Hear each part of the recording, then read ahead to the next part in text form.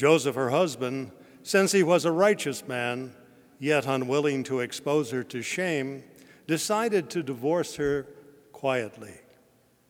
Such was his intention when, behold, the angel of the Lord appeared to him in a dream and said, "Joseph, son of David, do not be afraid to take Mary, your wife, into your home. For it is through the Holy Spirit that this child has been conceived in her. She will bear a son, and you will name him Jesus, because he will save his people from their sins."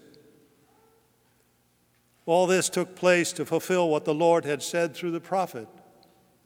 "Behold, the virgin shall conceive and bear a son, and they shall name him Emmanuel," which means God is with us. When Joseph awoke, he did as the angel of the Lord had commended him and took his wife into his home. The Gospel of the Lord. So blot out our sins and bring us to eternal life. Amen.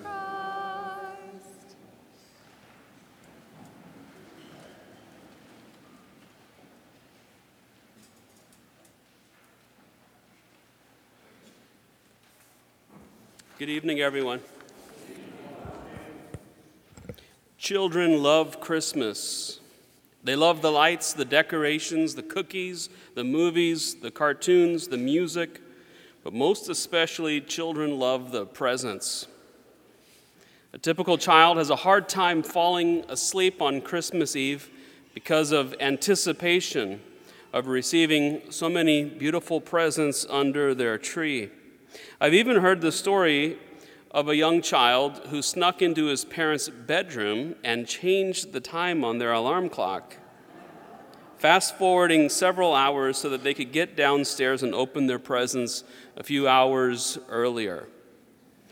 As adults, we don't always seem to have that same Christmas spirit.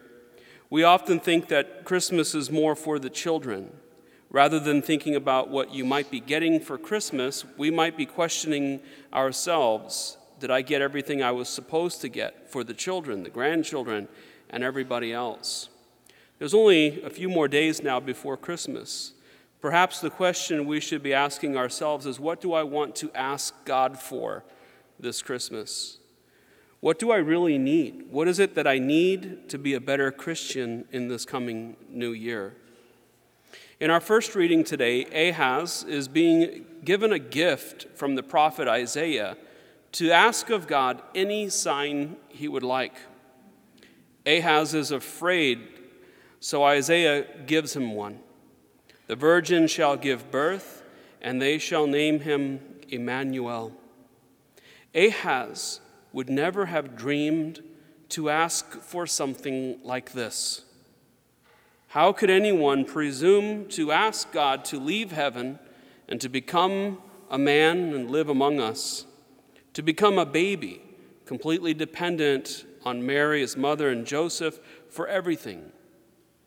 Anything Ahaz could have asked for would have paled in comparison to what God was prepared to offer. I do not presume to know what God has planned for each of you this Christmas.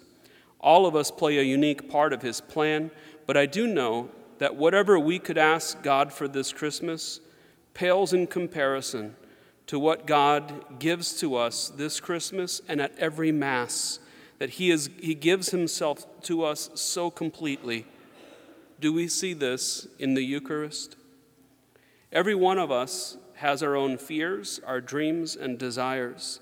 As we prepare to celebrate the great feast of the Incarnation, let us lay these fears at the feet of our Father, who desires to give us what we could never ask for, Jesus, his Son. Merry Christmas.